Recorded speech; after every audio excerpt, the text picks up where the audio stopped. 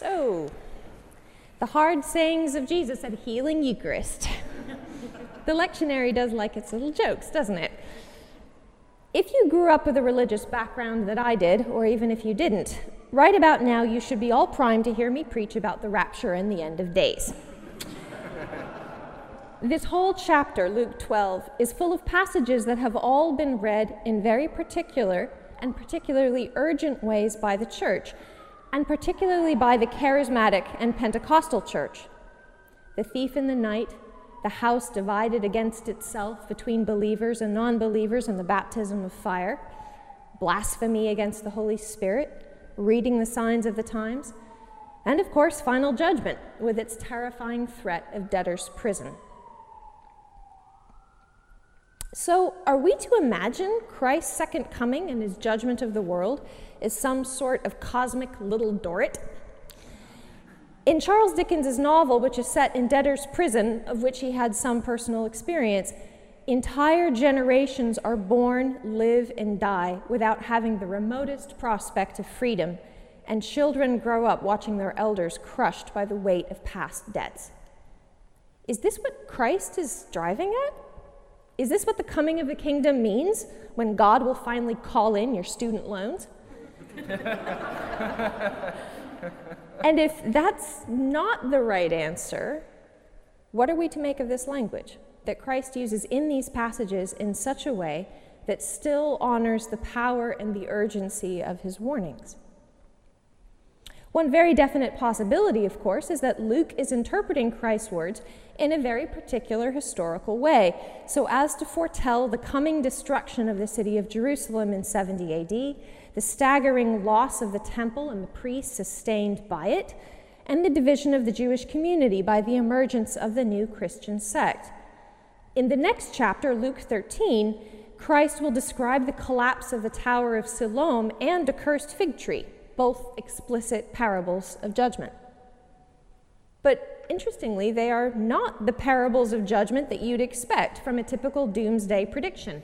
Christ explicitly refutes any particular guilt on the part of the victims of the tower catastrophe, and the fig tree in Luke is given fertilizer, a reprieve, and at least one final chance to produce fruit.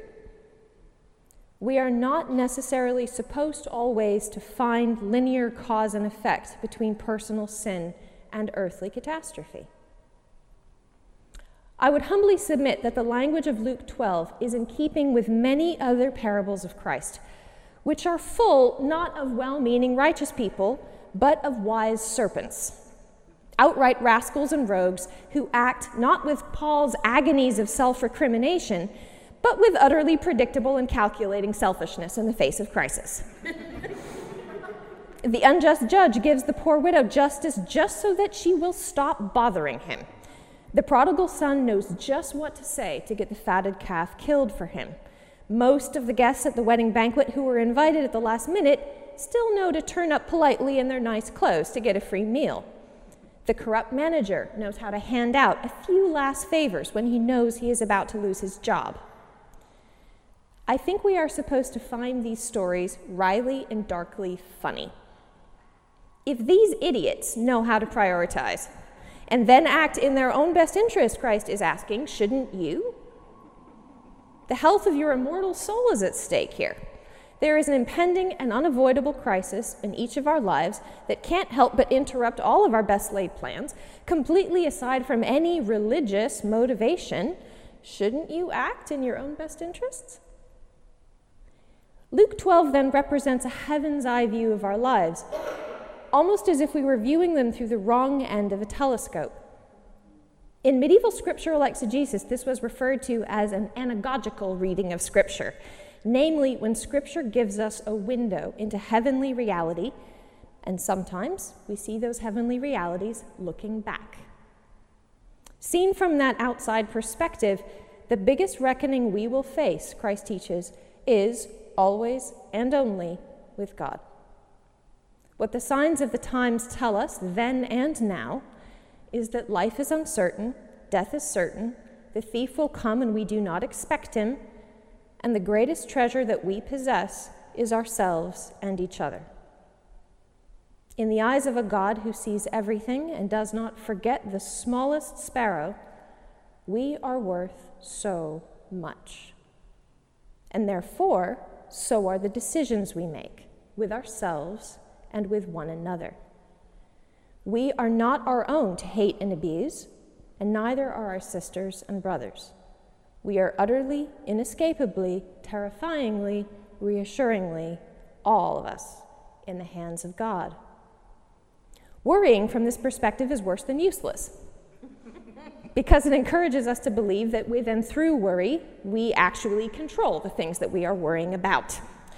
Alternately, if we are not the worrying sort, if we abuse others to gratify our own desires, like the slave a few verses earlier in the chapter who sets himself up as a petty tyrant over the other slaves, we forget who it is who actually owns the house and each and every one of us, and that we will have to give him a reckoning.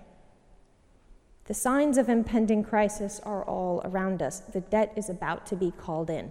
Forget piety, forget looking good. Acting cynically and in your own best interest, what do you have to do to settle out of court, since there is no way you are getting off this particular hook? In a way, then, that last parable of debtor's prison is, to me, cynically and darkly encouraging. It suggests to me that God isn't ever done with us. He does expect a return on his investment, namely, in the healing and rehabilitation of our souls, no matter how long it takes. Whatever we may encounter in the afterlife, I highly doubt that we will find there a gated community of the elect and the chosen few. For better and for worse, we are all stuck with one another for all eternity. So how would it be if we lived our lives as if that were actually the case? In the name of the Father, and the Son, and the Holy Spirit. Amen. Amen.